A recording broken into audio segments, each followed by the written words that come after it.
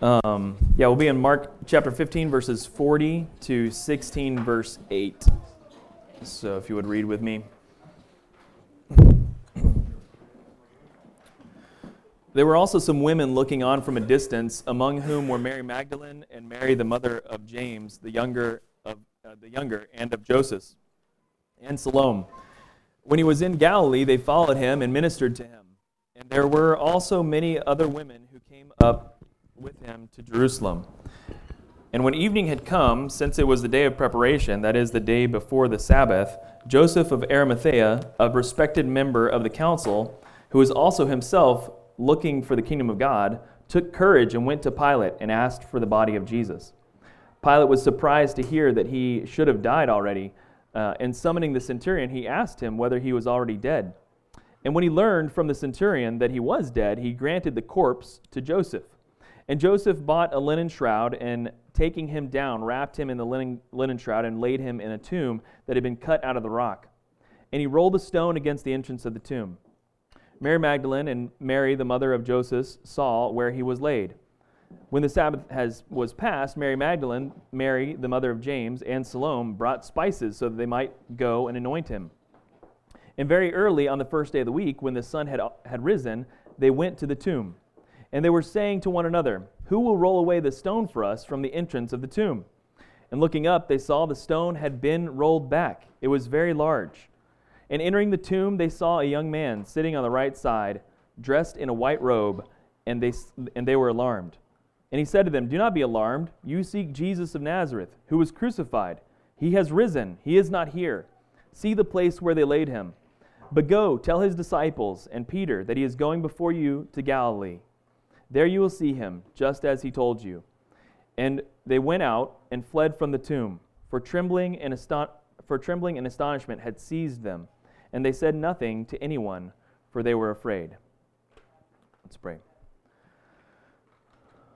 Lord, we're thankful for your word, thankful for this opportunity this morning to celebrate the risen Christ, to conclude our time in Mark's gospel and to see what began with a ministry of preaching the fulfillment had come and that the kingdom of God was present and that we ought to repent and believe, for it to come to this end where you have given your life for us on a cross and risen from the dead, defeating the grave.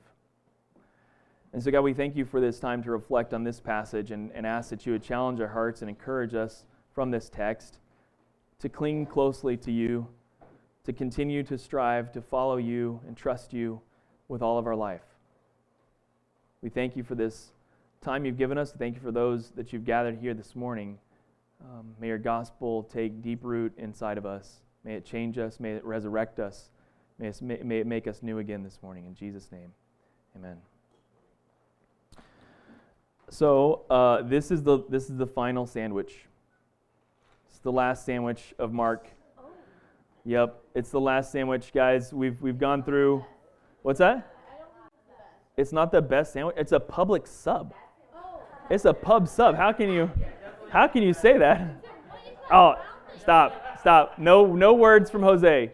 No words from Jose about the sandwich. You second that it's the best, or you second that you agree with Jose? Get out of here. Yeah, whatever. What? Listen, I'm just telling you, who has more locations with this good of a sub?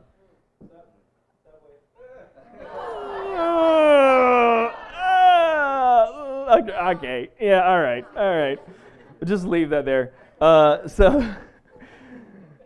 There are 5, apparently, according to Publix blog, there are 5 sub sandwiches that you should definitely try. So I'm by raise of hands, we're going to see who's tried these subs, okay? The ultimate sub.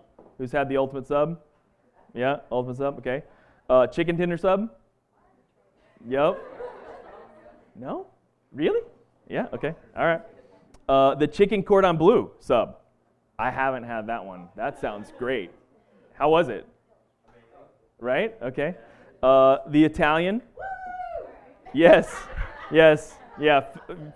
Even Marcus has had the Italian sub. And the Havana Bold. Anybody? That's your favorite? Okay, Havana Bold. All right. There you go. I've never had that one either. So All right, so today is the last sandwich, and as you'll notice with the sandwiches Mark provides us, there's two narratives that are happening. There's a narrative that starts, there's a narrative that's inserted, and then the first narrative is concluded. So the bread pieces, right? So today, being the last, actually I'll talk to this a little bit later. We actually stop at verse 8. You're going to notice we're going to stop at verse 8. There's a lot to talk about with verses 9 to 20. I'm going to note that later, but this is kind of the end of Mark's gospel as we have it, and I'll explain that a little bit more later on. So starting in the first piece of bread, right, verses 40 and 41, we see the narrative of the women looking on from a distance. Verse 40, there were also women looking on from the distance. Among them were Mary Magdalene, Mary the mother of James and the younger, and of Joseph and Salome. When he was in Galilee, they followed him and ministered to him. And there were also many other women who came up with him to Jerusalem. So we get this first description of the ladies that were there at the time, and basically during crucifixion, generally the women would stay away because it's like gross, and they wanted to keep them clean and stay away from what was happening. We see some exceptions, obviously, when Jesus is on the cross and talking to his mother down below, but it was rare for the women to be present for the crucifixion, for the flogging, for these kind of things.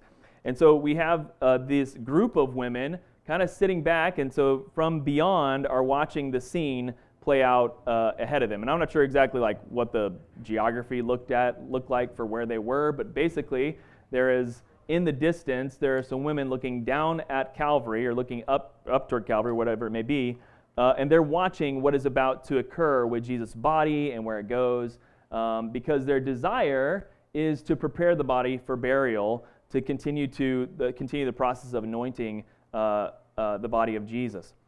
But it's late, so we're in kind of a time crunch here. Okay, so Jesus has died at kind of the midday Friday, which is coming up to Sabbath. And so there's actually a small amount of time between when Sabbath begins and when Jesus has died.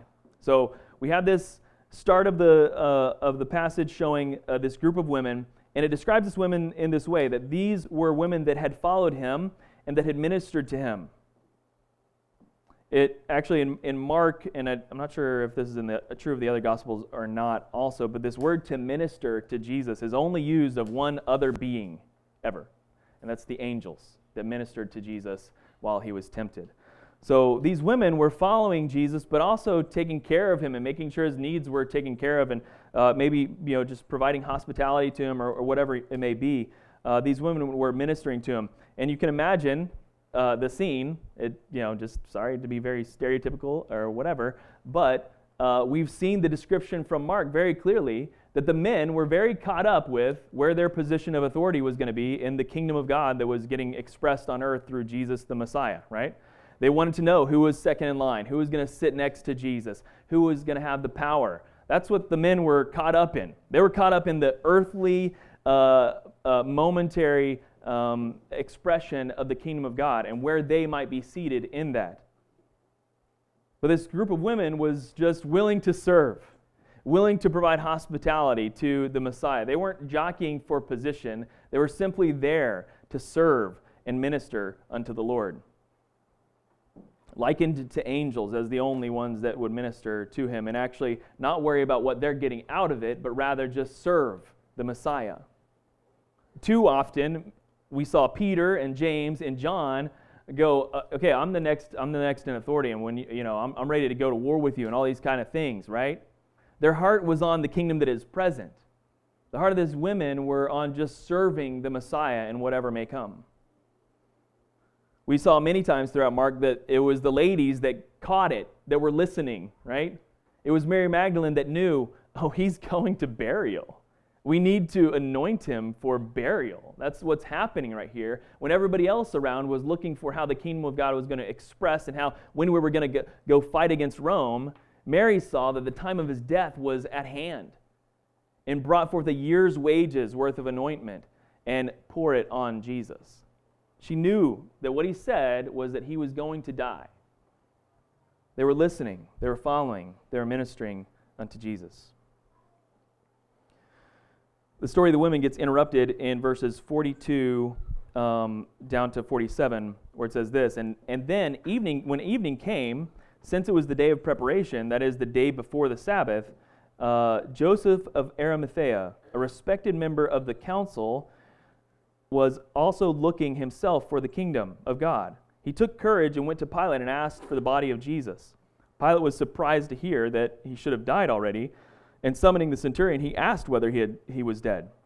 When he learned from the centurion that he was dead, he granted the corpse to Joseph. Joseph then bought a linen shroud, took him down, wrapped him in the linen shroud, and laid him in a tomb that had been cut out of the rock. And he rolled a stone against the entrance of the tomb. Mary Magdalene and Mary, the mother of Joseph, saw where he was laid. So we were interrupted in this story by Joseph of Arimathea coming to Pilate and saying, I want to take the body. As Jews, we desire to take the body off of the crucifix if they're placed up there. We don't let them stay until they rot, which is kind of a normal practice for a person in Rome under crucifixion, is for them just to be hung there until they decayed. Okay, but an exception was made in Israel for respect of religious tradition in this regard, which is like, how do you respect religious tradition in execution? But anyway, it was allowed, right, for the Jews to take down any prisoners that were crucified. And so Joseph goes forward and takes the body, approaches Pilate, and is cognizant of the time of Sabbath coming, and goes to Pilate and asks to have the corpse. So my question when I read through this was, who is Joseph, right? Like, we don't have much to go on him other than that what we've got right here, right? Joseph of Arimathea. And so there's a couple things I want to point out. First is this. When it says Joseph of Arimathea, a respected member of the council, we have to ask the question, what council was he a part of? And the only council we've been talking about in Mark is the council of the Sanhedrin. And so Joseph of Arimathea is one of those that was in the Sanhedrin who prosecuted Jesus, who made claims against Jesus, who sent him to be crucified, who, when he was accused of blasphemy, began hitting him with stones. He was part of that very same group, watching all those things. He also was there when Peter was there watching Jesus in his trial. He was there too. He's part of this council that is gathered against Jesus. This is Joseph of Arimathea, one of the members of the council. Mark records that Joseph was also himself looking for the kingdom of God. In all this happening, Joseph is looking for what the kingdom of God is. Looking, is it Jesus? Is this him? He's waiting for the kingdom of God. And he took the courage to go to Pilate after Jesus was crucified and be the one to go, to buy clothes, to secure a grave, and to approach Pilate and say, I will take the corpse.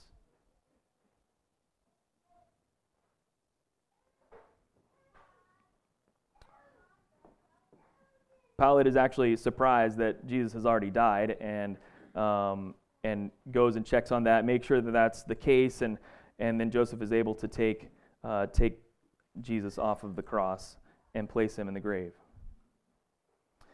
This process of putting a body in a grave, this is just normal process for taking care of a body in a Jewish tradition. And so there'd be these carved out ancestral graves that were set aside for a family, and all your family members would be buried in this one grave. They'd be placed on kind of shelves, until the body decays, and then their bones would then be placed in the middle of the cave once the flesh is all gone. They'd move the bones down. And so there's this constant process of keeping that grave smelling okay. So when we're bringing in anointment and all this kind of thing, this isn't like the perfectly sealed situation. We put a big rock in front of a hole. We don't have rubber gaskets. To keep smells inside. We're not at that stage of enclosing things yet. And so smells protrude from graves. And so there was a constant process while the decaying was happening of bringing in fresh-smelling things, placing it on the body, making sure that the smell was somewhat under control during the decomposition. So this whole process is normal, okay? Joseph has taken him and places him in the grave.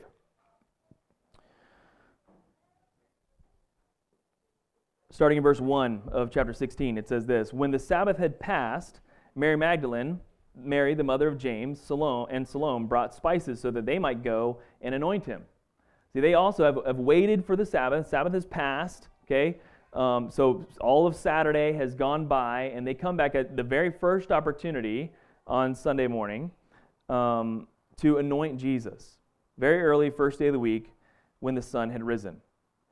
They went to the tomb, and they said to one another as they're going, "Who will roll away the stone for us from the entrance of the tomb?" Thinking practically, going, "Oh, it's just us ladies. How are we going to get this rock off the tomb? What's going to happen?"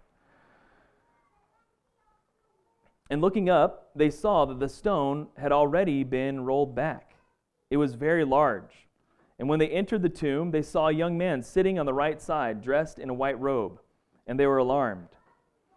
And this young man said to them, "Do not be alarmed. You seek Jesus of Nazareth, who was crucified. He is risen. He is not here. See the place where they laid him.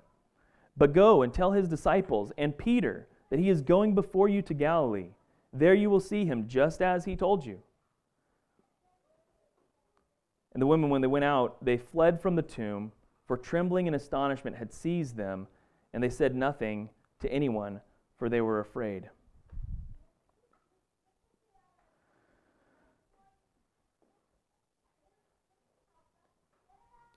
One of the twists in this is that the women had been listening all along to everything that Jesus had said. They even knew that he was going to die. They were ready for his death. But what's interesting is that they actually weren't ready for his resurrection. They were surprised by this. They were amazed by this. They were astonished. They were prepared to continue the burial and anointing process for him. They were going to continue that process, take care of his body. He'd been there for 3 days at this point. So they're going, okay, resurrection, what does that mean? Rise the third day? We don't know. They're still thinking about the practical aspects of how are we going to get this rock out of the way, right? The women are the ones that are surprised for the first time in the whole book. The women got caught off guard. It should say something to us throughout Mark's gospel that all along they've been tracking with Jesus, right? But even those who were tracking with Jesus missed it at the resurrection. They didn't expect what would actually happen, that Jesus actually meant that he would come out of the grave and rise from the dead. They were surprised.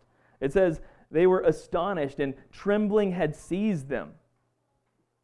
They couldn't even say anything to anybody because they were afraid of who knows, what they might think, what they might say about them, right?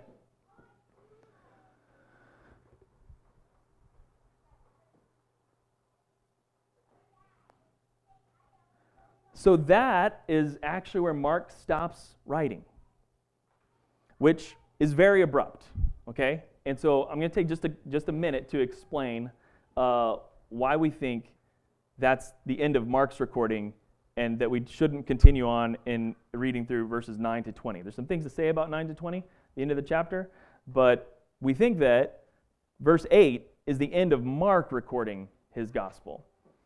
The next section, again, verses 9 to 20, is very likely not original to Mark himself. The style is disjointed. There's an abrupt shift from this story about the women discovering an empty tomb and running away with a disposition that's different than they've ever had to these kind of like off-the-hip expressions of resurrection accounts. Okay, it's basically just from 9 to 20. It's just this list of how other people saw Jesus raised.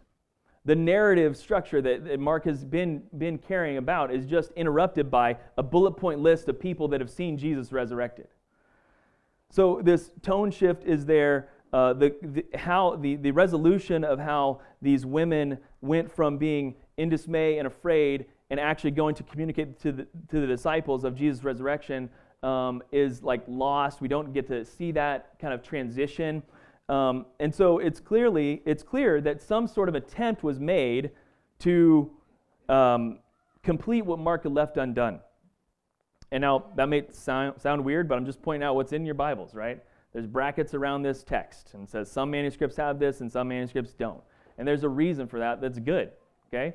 What we really think happened is that Mark is writing a gospel. He's trying to carefully write this gospel and send it back to the people in Rome and say, hey, this is what happened. Turns out, in process of writing, you can die. You can die, right? And our thought with Mark is that he passed away before he was actually able to conclude how he was going to wrap this up, right? How he was going to end his telling of the gospel. So the best conclusion we can come to is that he passed away, and someone sent the letter on his behalf and said, okay, this is Mark's letter, here it is. And for the most part, our manuscripts indicate that it ends at verse 8. But some have added to it and said, okay, well, like, this is kind of weird how it ends. Let's just make sure everybody gets the rest of the story, right? Like, he rose from the dead, and he appeared to all these people. And it sort of mimics, actually, what other people said. Most of the whole text, verses 9 to 20, is actually retelling what other Gospels also say. So Matthew records some of these sightings. Luke records some of these sightings. And there's only a couple things that we need to point out that aren't referenced anywhere else very clearly. And so the first is this, that the expression of Jesus coming back to rebuke the disciples for their unbelief, we just don't have that anywhere else to go like, okay, where is that? And the second is the prophecy that those who believe will pick up serpents with their hands, and if they drink deadly poison, it will not hurt them. Okay? Both of these things aren't actually problems for us in any way. It's not like it changes the theological thrust of the Gospels in any clear way. The rebuke of the disciples, I mean, yeah, right? Like, the disciples are doofuses, okay? Like, they're constantly missing it over and over again. They should be rebuked, right? Like, that's probably expected that maybe we would rebuke them for not believing. It just doesn't feel like Mark's style. The prophecy of those who will believe, picking up serpents with their hands and casting out demons and drinking deadly poison and these things. Again, we don't have reference for any believers taking deadly poison and surviving, but we do have record of Paul getting bit by a snake and not dying from a poisonous snake bite. Okay? And so what are we to take away from this kind of statement that this is how this will happen for believers going forward? We're to take this, that the church has been sent on mission. That's what we see Jesus proclaim to them in all the other Gospels, and even in this kind of addendum to Mark's Gospel, that they're sent out with the gospel. And there's no reason for us as a people to be in fear of serpents or deadly poisons or demon-possessed people or any of these things, because God is at work providing for us, protecting us whenever He needs to. And so when it says they will pick up serpents with their hands and they will drink deadly poison, that is not to say that we should go drink deadly poison for the heck of it because we're so boastful in our abilities. Right? That is not to say we should just be a bunch of snake trainers and have snakes and show our power because we can hold snakes. Okay, nothing against snake handlers. That's fine. You can do that. I'm not going to do that. But like, it is not to say that as a church we should just pursue these kind of dangerous activities just because, well, the Lord said we won't get hurt by this, so we're just going to do it. No. The Lord said, if these things happen to you, then He will be your protector. Whether you die as a result physically, or whether you do not, and He saves you miraculously, like in the case of Paul. So, I just want to say that this section we don't think is Mark's, but this section also doesn't present any problems to us in terms of like what we believe about Jesus or His resurrection. It actually corroborates a lot of things. And so when you see brackets at the end of the Gospel of Mark and you go like, oh my gosh, like why did they do this? Well, because there's debate about whether it should be in. And we can be open about those things. We don't have to be afraid and go like, oh, like I guess the Bible is corrupted. No, it's not actually. Many people saw fit very early on, actually in hundreds AD, to go, I think we need to finish up Mark's Gospel to make sure everyone gets the rest of the story because he didn't finish. That was literally the heart of it, right? But going back, we found more evidence that most manuscripts don't have that. Okay. There you go.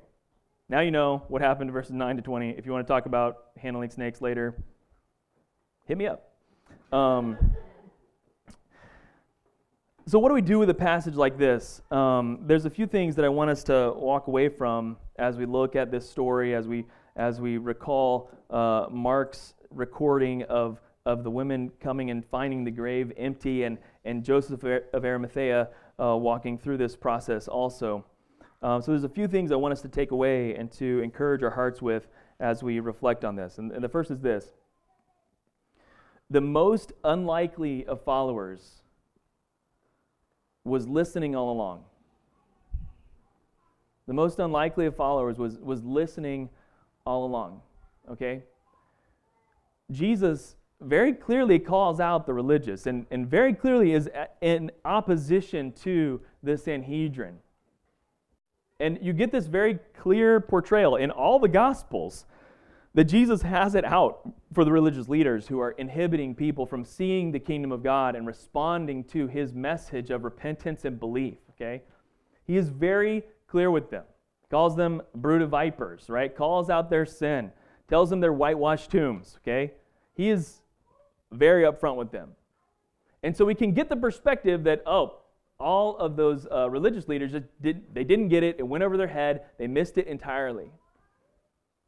Joseph of Arimathea was among them.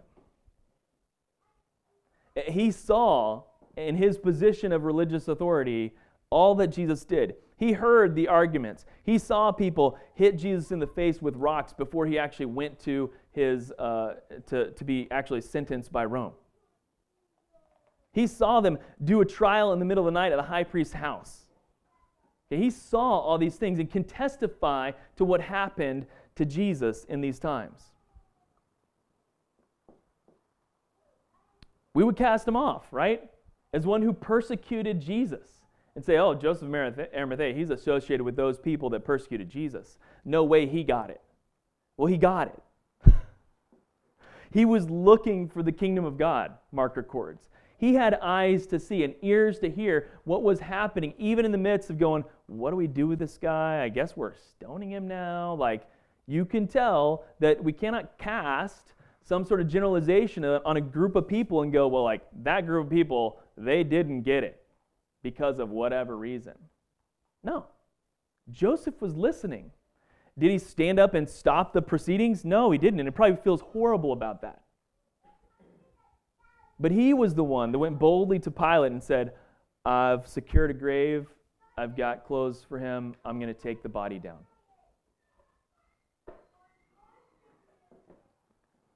And Joseph actually wasn't the only one among that crowd. John records in chapter 19, verses 38 to 32, that Nicodemus was also with him. So before we look at a group of people and go, these folks, they'll never get it. They'll just never understand. There's no way. They're too far. They've gone too far. Mark's gospel would say the most unlikely of followers are listening.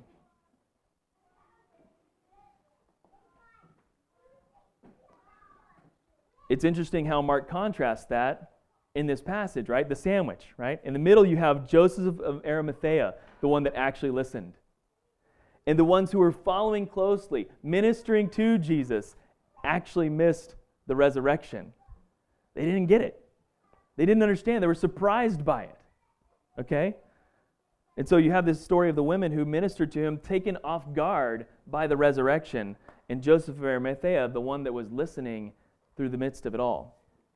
Again, that's why it's man, I wish we would have got Mark's conclusion, because I know from other story, right, that there's heart change even in the women too. I can't wait to meet him in heaven and go Mark, so what was the rest of your story? How are you going to finish that, right? Because I guarantee he wasn't going to leave the women in condemnation for not getting it in this moment. I guarantee he was going to circle back and talk through that process. The most unlikely of followers are listening all along.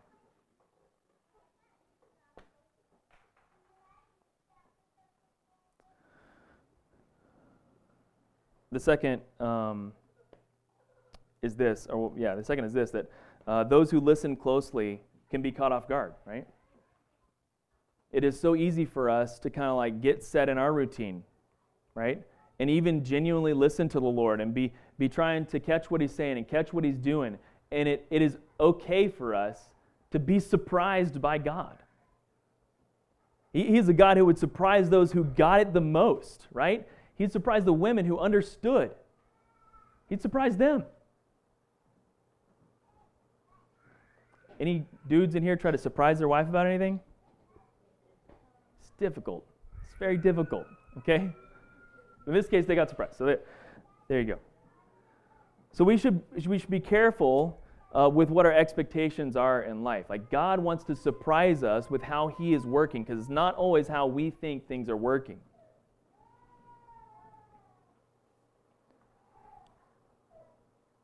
And finally, this, and we can say this in our church and every church that claims the name of Christ. He is risen. He's risen. Many people look at Mark's gospel and say, oh, because he didn't record the resurrection, he must not have been truly risen because he didn't complete the work. And it's just like crazy what kind of arguments and links people will go to cast doubt on the scenario. Literally, part of what Mark does record is an angel showing up to the women and saying, he's risen just like he told you. So stop being, so hypercritical of a text that you miss the whole point of the text. The point of the whole word is that Christ is crucified and He is risen. The power of the gospel, the power of its fulfillment, the power of the kingdom being present, the power of His message that we would repent and believe is completely hinging on His defeat of death and the grave.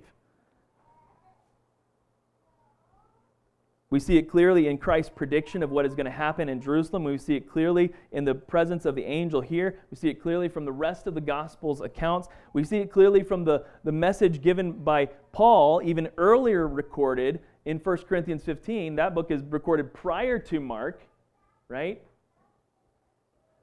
That the resurrection is essential. There's a lot of things that we can debate as followers of Jesus. A lot of disagreements we can have as brothers and sisters. We can debate creation, we can debate end times, we can debate worship styles, we can debate church structures, we can go to town all we want on differences about many of those things. But to be a follower of Jesus is to believe that Jesus raised from the dead. Without it, Paul says in 1 Corinthians 15 that our preaching is vanity. He says that we're still in our sin if Jesus hadn't risen from the dead. And finally, that we should be pitied above all men as Christians if Jesus hadn't risen from the dead. Without the resurrection, the best we can do is to do whatever feels right in our own eyes. Truly. Without Jesus raised from the dead, we might as well serve our own self-interest, chase success, chase family legacy and national pride, or whatever else the world chases. Because without it, the message has lost all its power and all its authority. You might as well just be a good person and get along with the world around you. But because of the resurrection, we stand in the truth that death has lost its sting because the penalty of death has been paid, and we are now eternally secure, not by any effort of our own, but only by the blood of Jesus.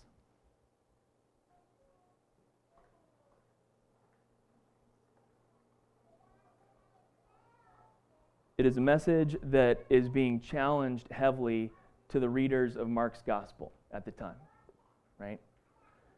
The original readers of Mark's gospel are under the persecution of Nero. They're being tested for their faith. They're being put to death for their belief in Jesus over and over and over again. Their message is not one that gives them favor with men. Their message is in opposition to the world, what the world says we ought to hope in or what the world says we ought to do. And Mark plainly says back to them, continue faithfully. Even that man or woman that is persecuting you might be listening. And though your flesh may perish, their soul is still on the line. View is his direct challenge to the church in Rome is to have a heart that cares about the Roman centurions that have you under persecution, in the hope that they too might come to an eternal hope, not one that is temporary.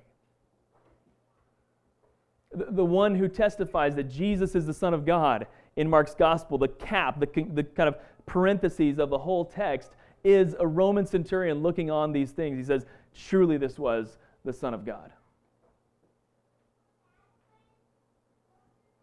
The most unlikely of followers that does the honor of taking Jesus' body and putting it in a grave is Joseph of Arimathea. And so his challenge to the hearers of the gospel in their original context is, yeah, I know it looks really ugly out there.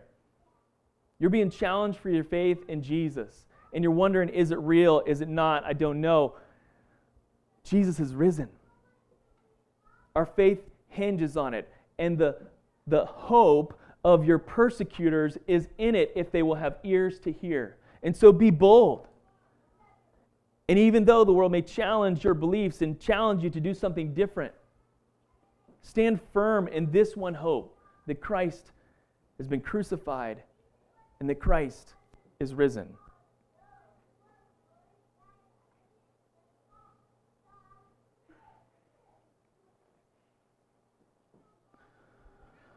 So whatever end that Mark would have told in his gospel, we know they would have instructed us to do a few things.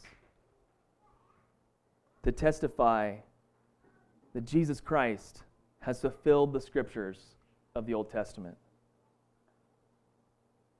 That in Christ, the kingdom of God is a present reality that we are walking in. It is here. It is with us. As mundane and as routine, as drudgery sets into our lives, it is still in our midst if we have eyes to see and ears to hear. The kingdom of God is a present reality because of the power of Christ. And finally, stand firm and proclaim the message of the good news that Jesus gives. To repent and believe. Don't worry so much about saying those words to other people. Be consumed with living those words in yourself. Repent and believe. The fact is, I don't have to challenge the world on sin. I don't have to worry about that. That's Holy Spirit's job to convict other people of sin. It's Holy Spirit's job to convict me of sin. But if I'm going to walk as one that's been changed by the death and resurrection of Christ, then I need to look at myself and myself alone and repent and believe.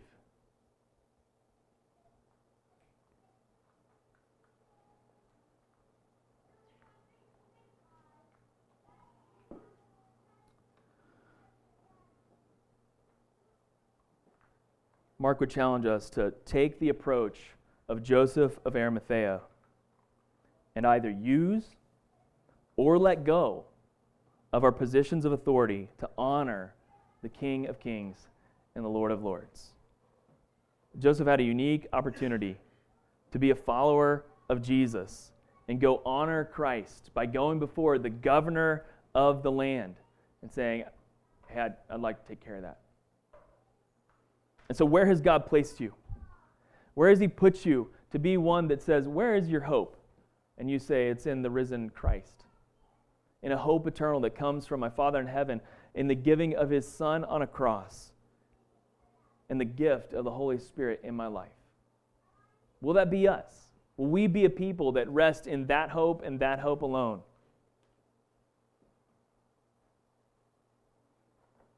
It is a worthy hope to stake our lives on because of this day that we celebrate, that Christ is risen, that He's risen indeed. Let's pray. Lord, we thank you for your word. We thank you for the Gospel of Mark and just the challenge it is to our hearts. And God, we pray that we would be a people that is aware and looking for your kingdom wherever you may place us. And God, we are willing. We're willing to be surprised by what you do. God, we testify and admit that we don't know your ways. Your ways are higher than ours. Even those that listen so closely to you in your life, we're surprised and amazed and fearful even of what happened when you raised from the dead. And so, God, we are willing to be surprised. We will listen closely and watch your hand